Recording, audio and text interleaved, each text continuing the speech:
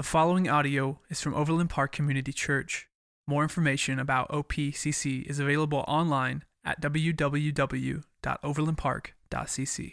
Good morning and welcome to Overland Park Community Church. Good to see you here today. I would encourage you to take your Bibles out and turn to Nehemiah, or get your YouVersion app out and begin to follow along there, or the bulletin wherever you desire. Certainly we're going to look at some scripture that if you're not using YouVersion, it's not all in the bulletin today.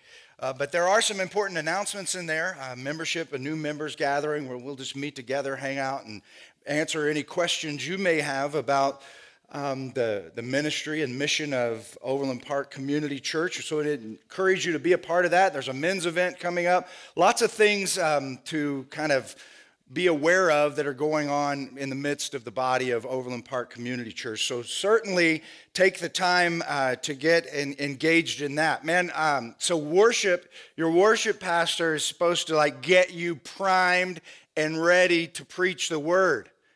He wore me out today. It was good. I was just in the moment. I was singing at the top of my lungs. I said, man, I got to cut back here. I've got to speak for a few minutes. And so great job to Brent. Glad that he is back. I love game changers. A game-changing moment is so cool. And so game-changing things are very cool. Things that just can kind of shift something. I was, hunting season's over, so let me work an illustration in from it.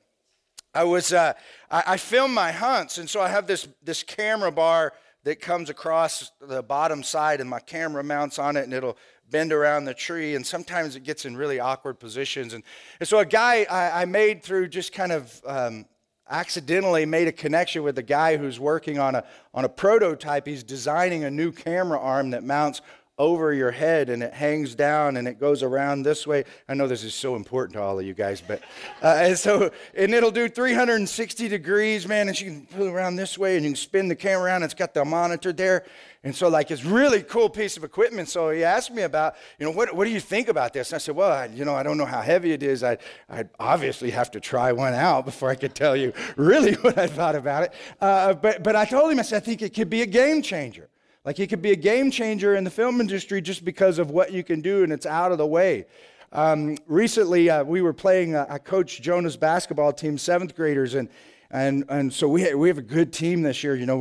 We're number 1 in our division.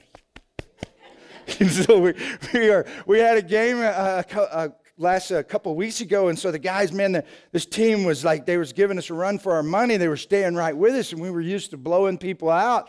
And so we couldn't get any gaps between them and us. And so in the beginning of the second half, I said, all right, boys, when I call out 7, you're going to go into a full court zone press.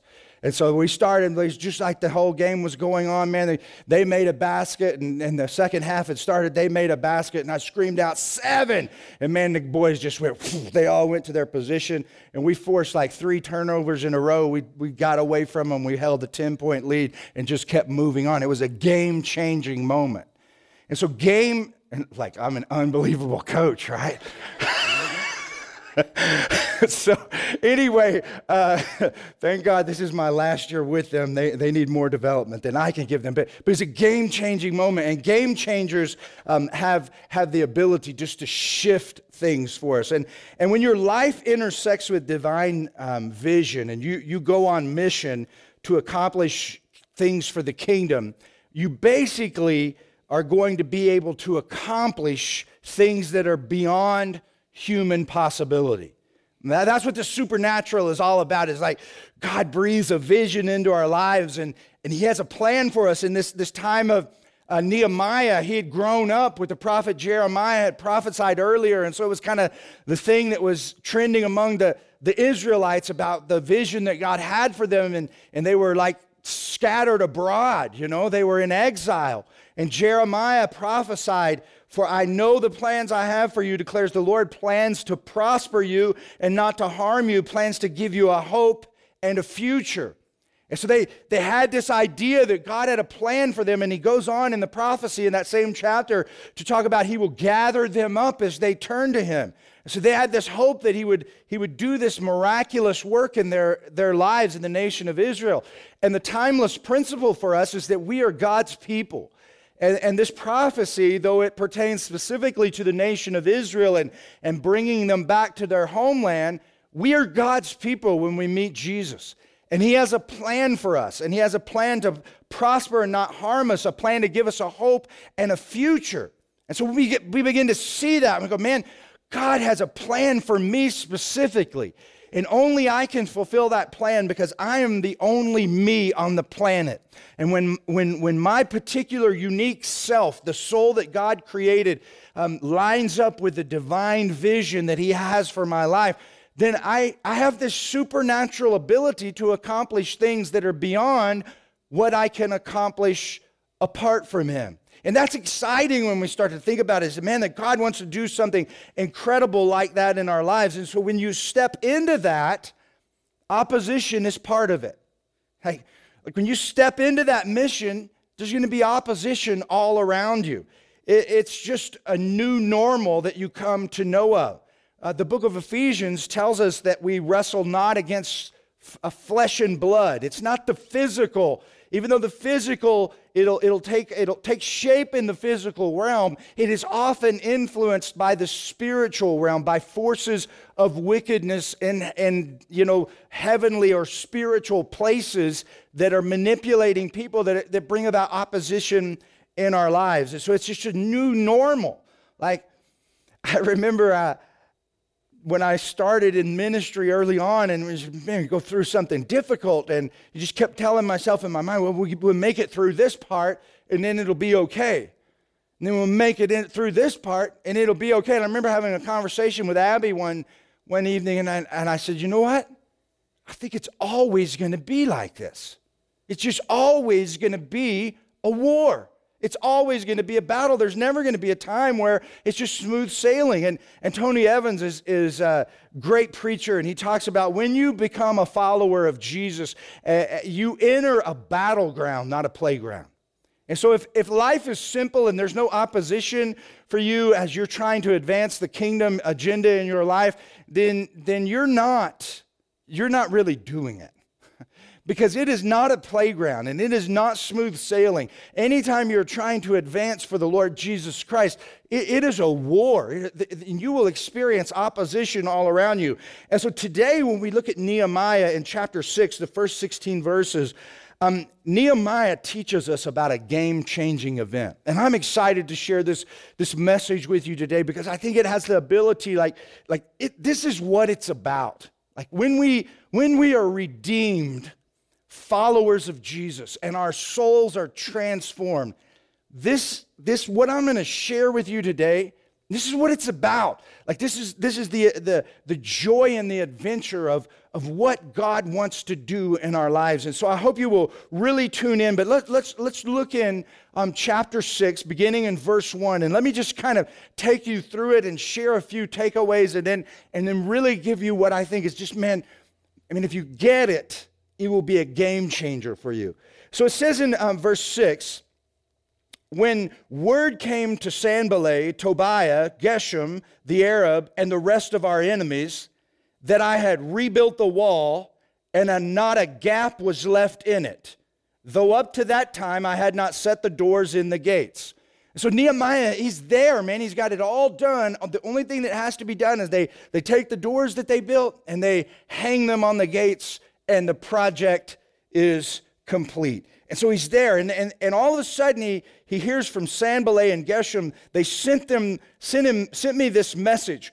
Come, let us meet together in one of the villages on the plain of Ono.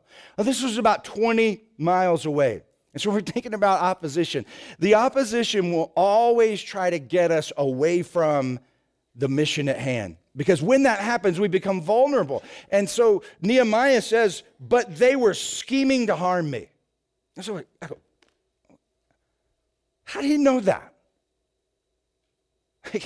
They said, well, they opposed him the whole time. Yeah, but now he's finished. So what are they going to oppose? One might even come to believe that, hey, maybe they're sending a message that they want to become allies, because now they know the project's going to happen. So maybe now they're just coming late to the party and they want to join the party. But somehow Nehemiah knew, and he said, they were scheming to harm me. So I sent messengers to them with this reply. I'm carrying on a great project and cannot go down. Why should the work stop while I leave it and go down to you? And so he says, I'm doing something great for the Lord, is basically what he says. And I don't have time to do that. I'm sorry, fellas, but I am busy right now, focused on the Lord. Now watch what happens in verse 4. 4 times they sent me the same message, and each time I gave them the same answer. You see, the enemy is relentless. As you start to get focused on the Lord Jesus Christ and say, man, I'm going to grow. Like 2017 is my year to take off and grow spiritually. You will face opposition, and just because you say no to the opposition once, you just better expect that it's coming back a second time, a third time, a fourth time. It just keeps on coming. And then it says, and remember, we've been in this series a while. Remember, he's already faced tremendous opposition externally from the people on the outside and internally from the morale of the people, having to get them encouraged. So it's just gone on through the entire project for him. And so, but look what the opposition does after he pushes away and says, 4 times I just gave him the same answer. Then the 5th time, Sanballat sent his aide to me with the same message, and in his hands was an unsealed letter in which was written. Okay? There's a letter, like you seal your letters unless you want other people to read them, right? Well, this one was unsealed. It is reported among the nations, and Geshem says it is true, that you and the Jews are plotting to revolt, and therefore you are building the wall. Moreover, according to these reports, you are about to become their king, and have even appointed prophets to make this proclamation about you in Jerusalem. There is a king in Judah. Now this report will get back to the king, so come, let us confer together.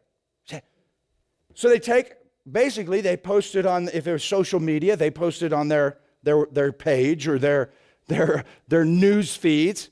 Hey, this guy who's building this wall, you guys need to know, he's just trying to set up a kingdom for himself. He's already appointed prophets all over the city of Jerusalem, and they are going to proclaim him king as soon as he gets these doors hung on this wall, and he's trying to be king. And Nehemiah, this is going around, this word is going around about you, and it's going to make it back to King Artaxerxes, and when he hears about this, man, you are going to be in trouble. Now come on, Nehemiah, meet with us, and let's figure out a damage control strategy about how we can deal with these false accusations that are being made against you. And so our rumors are flying everywhere. Sometimes you're going to face that kind of stuff that happened in your life. Sometimes you're going to face somebody is saying things about you. Maybe somebody, you're trying to do the best that you can and reflect Christ in maybe some school activity with your kids, and all of a sudden there's an evil mom out there, right? They're out there. And they say something about you. And they begin to, maybe even somebody in the church says something about you. They're opposing what you're doing. Listen, here's what you do. You Nehemiah 6:8 them, okay? Look at what Nehemiah 6:8 says. It says, man, these words, all this stuff is going on about you. I sent them this reply. Nothing like what you are saying is happening. You are just making it up out of your head. It is a figment of your imagination. And sometimes that's the best reply that you can give to somebody they're just thinking crazy stuff. And so it would be easy, let's just say this, okay? If I was a political advisor right now, I would tell Donald Trump, you need to Nehemiah 6:8 people. Quit telling everybody it's fake news. Just forget about it, man. Just go on, because you're just making a mess for yourself. And that's what we do, the same thing. What you see happening in our president, why is he even concerned about why even go there? Why not just set the agenda for our country and move on? Well, I'll tell you why. He's a human being just like us. And the same reason, when somebody says something about us, you know what we immediately want to do? We want to defend ourselves. But when we're following the Lord and we know that he has our backs, we can do what Nehemiah does. Nehemiah 6:8 of them, just move on. If you know it is being made up and you know that you're on mission for God, then just forget about the whole thing and keep focused on what God has asked you to do. And as you do that, you'll see the hand of God moving in your life. And so this is what Nehemiah does. He says, listen, I sent them this reply. Nothing like what you're saying is happening. You're just making it up out of your head. They were all trying to frighten us, thinking, their hands will get too weak for the work and it will not be completed. And so Nehemiah realizes what they're trying to do is stir things up and make all of his team nervous, make him nervous, and for them to just get weakened in the whole process. So what does Nehemiah do? I love this part. He says, but I prayed, now strengthen my hands. So here is a mess, like a public relations mess that Nehemiah has. And what does he pray? Does he pray, Lord, get me out of this mess? Nope. He doesn't pray for the Lord to get him out of the mess. He asks the Lord to strengthen him in the midst of the mess. Sometimes when we're in a mess, God can do some of his most incredible work by how we handle the messy situation, the painful situation, how difficult it is for us to navigate through it. And so Nehemiah responds and he says, Lord, they're doing this to try to weaken us. Please, I pray that you would strengthen my hands. What I see Nehemiah doing right here is praying for spiritual energy to do the work of the Lord. And that's something for us to learn is that, hey, when we're facing opposition and we feel like everything's coming against us, then let's just focus on the Lord and believe that he has that which is necessary to strengthen us in the midst of the battle. And so we see, man, the opposition, it just keeps coming at him. Look at verse, so he's opposed. First of all, they're trying to distract him. Second of all, they come at him and say, hey, all this stuff is being reported about you. And then verse 10 says, one day, and chapter 6 is just really Nehemiah trying to give us a summary of what his life was like. It's kind of like his journal. So he says, one day I went to the house of Shemaiah, son of Delaiah, the son of Mehetabel, who was shut in at his home. Are y'all impressed at how I pronounce those? Because I don't know if it's right, but it sounds right to me. But I'll just throw that out there. So he said, let us meet in the house of God inside the temple, and let us close the temple doors. Listen to this. Because men are coming to kill you. By night they are coming to kill you. Nehemiah, listen. I found out there's some people that, like, the Lord has impressed upon my heart that some people are coming to kill you. Let us go to the temple. Let us hide in the temple because they won't find you there. You'll be safe in the temple. They'll never find you there. Let's go there and protect yourself, Nehemiah. They're coming at night. Oh, man. The boogeyman's coming. But I said, should a man like me run away? Or should one like me go into the temple to save his life? I will not go. Now, this was important because in the book of Numbers, one of the commands of God is that a lay person was not to go into the temple. Only a priest could. Well, Nehemiah was not a priest. And so he knew the word and he knew that he couldn't go in there. And even though he may have been frightened by the news that he got as the threat was coming on his life, he says this, should a man like me run away or should one like me go into the temple to save his life? I will not go. I realized, it's very important, I realized that God had not sent him, but that he had prophesied against me because Tobiah and Sanballat had hired him. He had been hired to intimidate me so that I would commit a sin by doing this, and then they would give me a bad name to discredit me. You better look out if you're a leader. Like the devil's going to throw even people who seem like they're good people at you to try to sidetrack you, to try to get you off mission.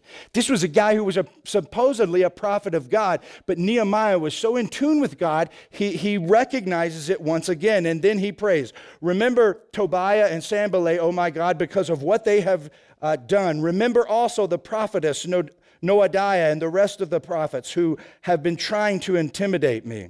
So the wall was completed on the 25th of Elul in 52 days. When all our enemies heard about this, all the surrounding nations were afraid and lost their self-confidence. Why?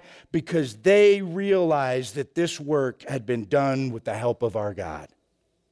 I mean, come on, man. Nehemiah's like, hey, they finally gave up because they realized that God's hand was on my life and the mission of these people. The vision that God had breathed in to Israel for this day and time, God was behind it. And so when God starts doing great things in your life, you always are going to face distractions. So you get fired up, and maybe this wall series has really been encouraging to you, and you've gotten fired up, and you're like, man, I'm going to get my life set on mission for God, and I'm going to do what God wants me to do. There will be distractions that come your way, and you must be aware. And let me just give you three, just as summarizing these three major things that I see from the story of Nehemiah in chapter 6. Intriguing opportunities can distract us from divine vision. It's not always like what we might classify as a sin that is socially unacceptable that detracts us from the mission of God. Sometimes it's things that are not sinful at all outside of the fact that they just distract us from the mission that God has called to. Things can appear to be good and they will distract you. I remember whenever I first, when I made my commitment to the Lord and I felt, man, the Lord is calling me to do something great for Him, and I surrendered my life to Him. I was 22 years old, and I was gobbling up the New Testament. I read the New Testament like 5 times in a month. I just could not believe what I was reading in there. It was just blowing me away. So I was just consuming it. And I got a hold of this book one Friday, and I was off on Fridays at the time. And I started reading it around 5 o'clock or so. And the book was called I Dare You. And it was a small book, but it was probably going to be a 3-hour read. Maybe not. I don't remember. But it was a smaller book that you could finish if you were committed to it. And so the book was called I Dare You, and in the midst of the very first part of it, after the author goes through and talks about what a dare is, then he makes this dare. He says, I dare you to read and finish this book tonight. I was like, whoa, tonight? It's Friday. I said, all right. Like the Lord was moving. I felt my heart beating in the midst of this. I'm going to read this book tonight. Now, at this time, I hadn't read a whole lot of books, so to complete any book was a big deal for me. And so I made the decision. Guess what happens as I get into chapter 2? Now, I'm 22 years old. I'm a bachelor. It's Friday night. My buddies show up. Hey, let's go get something to eat and go to a movie. And I'm like, it's Friday night. And I had this internal, like, what do I do? And I remember consciously, like, it was a big deal for me. I made the decision, I said, no, I think I'm going to stay home tonight. And my one buddy's like, what? I said, yeah, I'm going to stay home, and I'm reading this book. He thought I had lost my mind, okay? But I stayed home, and I completed that book. And it wasn't so much about the book as much as it was about the experience of I felt God calling me to read that book. And so rather than getting distracted and going and feeding my flesh, both like literally with food and with pleasure in the movie and the fellowship of other friends, I made the decision not to get distracted, but just to stay in the midst of it. And so it was not a bad thing they were asking me to do. It was just something that just an intriguing opportunity that can come your way. Sometimes it can be an intriguing opportunity at work, a project that you're asked to manage, but it might take away totally from your family time. There's nothing bad about it except for the fact that maybe you make a decision that you're going to spend certain amount of time with your family doing certain things, and then all of a sudden you commit to something else, and it pulls you away from this vision that you feel that God has called you to. And so there can be all kinds of different things and activities that can distract us. And then the second thing we see in the story is innuendo can distract us from divine vision. When you start operating by vision, people will criticize you. Some will criticize you because they feel worse about themselves because of the movement that is going on in your life. Sometimes they will criticize you and they don't even realize they're criticizing you. Sometimes they're navigating through a certain feeling that they feel, and they will be critical about what it is that you're doing, and they will begin to question your motives. And when we look at Nehemiah's case, he was accused of what he was striving not to do. Like here's a guy who could have taken the governor's allowance. Remember that? We studied. He could have taken all of this money, but he denied taking the governor's allowance. But he's accused of trying to do all of this to gain this position. And I'm going to tell you something. Whenever your motives are questioned and your heart is in the right place and somebody is critical about that, it hurts. Like it just hurts down deep because you're like, man, don't you even understand what I'm trying to do here? Like my whole life is caught up in trying to do just exactly opposite of what you're saying. But you can't let that distract you and get you off mission. You can't give up. And the danger here is you can get so discouraged and depressed that you just give up on what God has asked you to do. And then the third thing we see is intimidation can distract us from divine vision. Nehemiah, he didn't let the fear distract him. Like man, when somebody threatens your life, that's kind of like, that's pretty scary stuff. That's pretty serious to have a death threat. Well, every vision always involves elements of the unknown, and it's always scary. You don't know how it's going to work out. You don't know how, like maybe the Lord calls you to develop a small group where people find connection and talk about the Bible together, and you're like, well, I don't know if anybody will come. Like every vision is like that. There's never a vision that has been done for the Lord where you have all of the details filled in. There's the unknown out there. It is scary, but you cannot let intimidation keep you from moving forward. And so we see these things. And the question that I just kept as I read this text, how did Nehemiah know how to handle these distractions? Like he's just writing away and he's like, this happened. And you go, man, that would stink, but this is what I did. And then this happened, but this is what I did. And then this happened, but this is what I did. Like, how did he know? Like, how did he know that those guys didn't want to meet with him to become allies? How did he know that they were just trying to weaken him and that that he didn't have to worry about the public relations nightmare that they said was out there? How did he know that this guy was falsely prophesying? Like, how did he know that? Well, one thing we know about Nehemiah is that he sat with and listened to the Lord. Like throughout the pages of this book that we have been studying, we just see over and over about how he prays. And so here's as we land this thing, here's where I want you to get today. I love to sit with the Lord. Like I love it. I have been sitting with the Lord since I started my journey when I was 22, and I just love to sit with him. And I love to sit with the Lord because I love him. Like I just love Jesus, so I like to hang out with him. But that's not the only reason I sit with the Lord. I find that it is a very productive experience for me. Jesus said this in John chapter 15, verse 5. I am the vine, you are the branches. If you remain in me and I in you, you will bear much fruit. Apart from me, you can do nothing. If you remain in me, you will bear fruit. So when I say that I love to sit with the Lord, it's what we call an abide time. Sitting with the Lord, hearing from him, letting him speak to us, sitting in the Word, as we read the Word, we're listening for what the Lord is saying to us. I don't do it to be religious, and I don't do it to set an example for you. I do it to get things done. Like, here's the thing, is the Lord is saying to us in John chapter 15, it is impossible to bear fruit apart from me. Now, we can make things happen. We can do some stuff. It's not saying that it's impossible to be successful.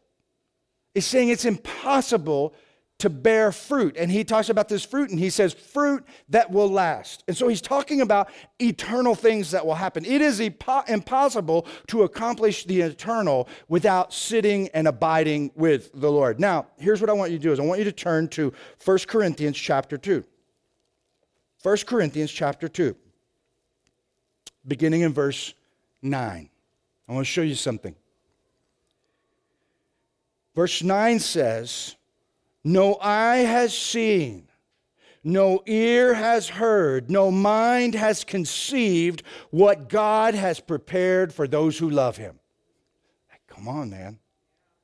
No eye has seen, no ear has heard, no mind has conceived what God has prepared for those who love him. Now, this is a classic funeral passage.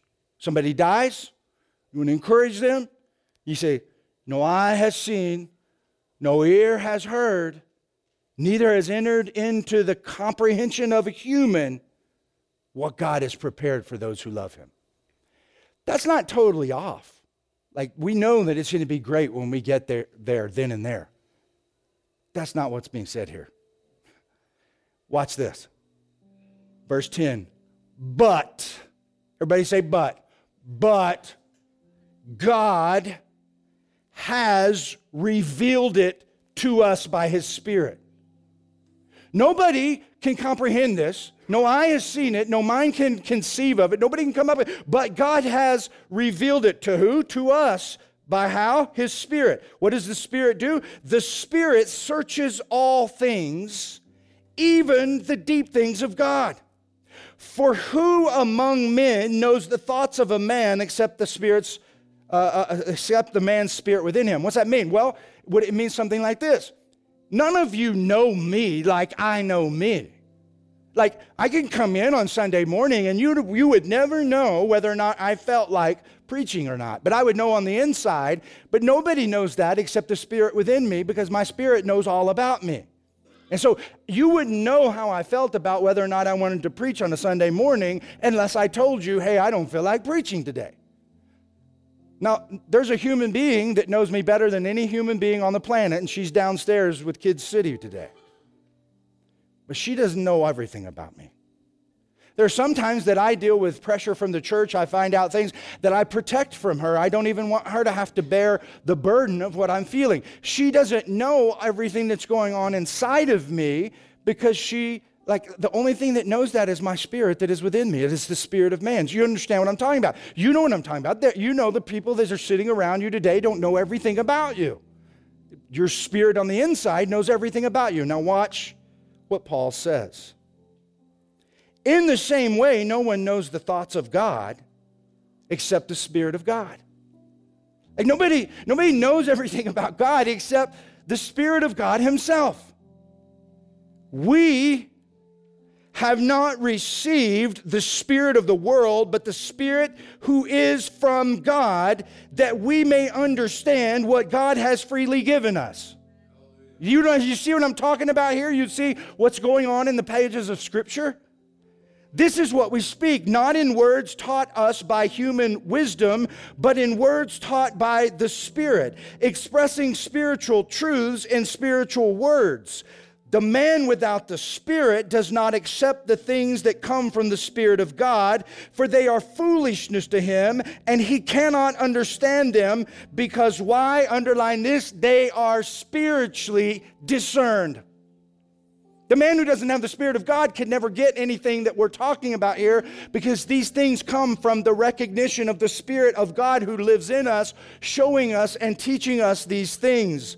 The spiritual man, I want to be a spiritual man, Lord. The spiritual man makes judgments about all things. Like, I'm able to make judgments about all things if I am a spiritual man. But he himself is not subject to any man's judgment. So another man can't make a judgment about me if he does not have the Spirit of God inside of him. He's just a human judgment. And what I'm making judgment with is the Spirit of God. For who has known the mind of the Lord, that he may instruct him? But we, friends, have the mind of Christ. That's like, how did Nehemiah know? He was walking with God. How do you know when you're supposed to, like, if somebody's being critical of you and you just Nehemiah 6:8 it and move on down the road, or should you deal with it? You got to know what Nehemiah knew. You got to be able to sit with the Lord. You got to be able to abide with him. Here's the big idea. The Lord shows us stuff. Like, the Lord shows us stuff. When we sit with him and we abide with him, he shows us things through this gift called discernment. It is a spiritual gift that comes from the Spirit of God living in me, helping me to recognize things that God wants me to recognize. And why would God do that? Because God has a plan for me to prosper me, not to harm me, to give me a hope and a future. When my mind is set on mission to accomplish the will of God and divine a vision intersects with my life and I'm on mission for Him, then God wants to show me stuff. Why? So I can get it done for Him. What's my mission? To go and make disciples of all nations, baptizing them in the name of the Father, the Son, and the Holy Spirit. The reason it is so hard for us to sit with the Lord is because the devil keeps us so distracted that we don't feel like we have enough time. So God is never able to show us stuff. So we look like everybody else in the world.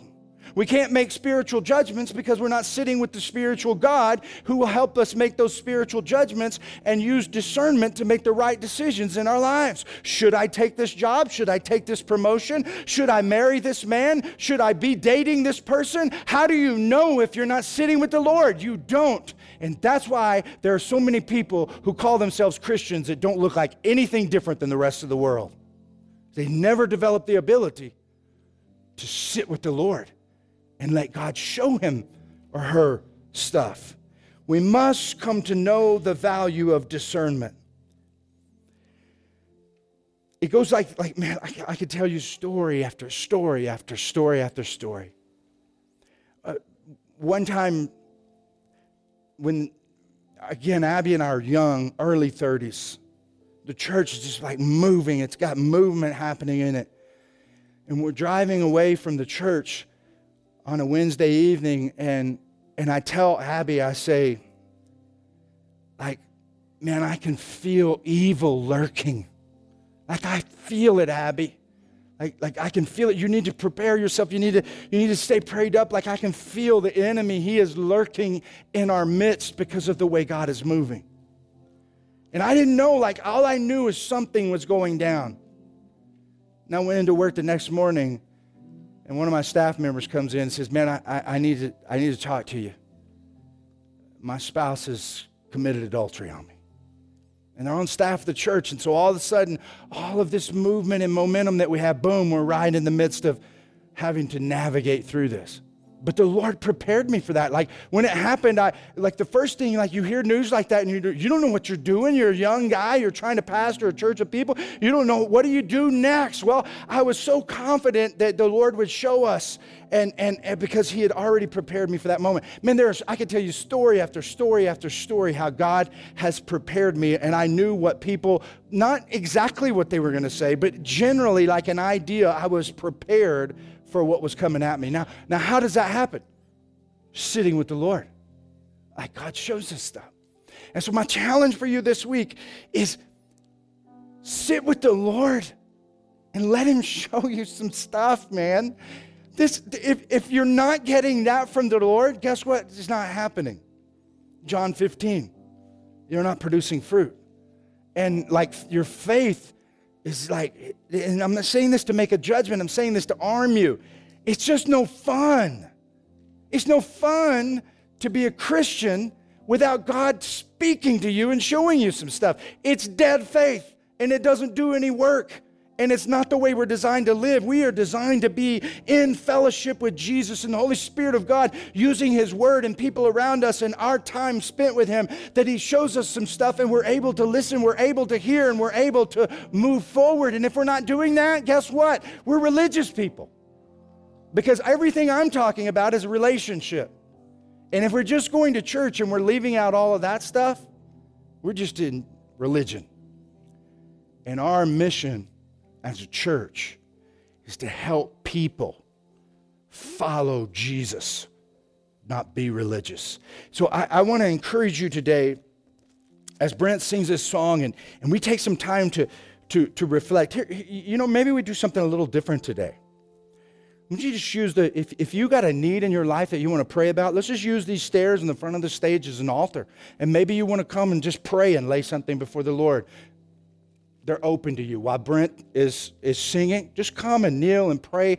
And if you have something specific that you want me to pray for you about, I'll be sitting right here. I'll be more than happy to lay hands on you as your pastor and pray for you. But during this song, if you feel a need to come forward and pray, you do that. And if you want to pray right in your chair, that's fine. But maybe today you feel a little bit more of a tug that you want to nail something down with the Lord. And so this front of the stage is going to serve as our altar today, and I invite you to come. Thank you for listening to audio from Overland Park Community Church in Overland Park, Kansas. For more information, visit us online at www.overlandpark.cc.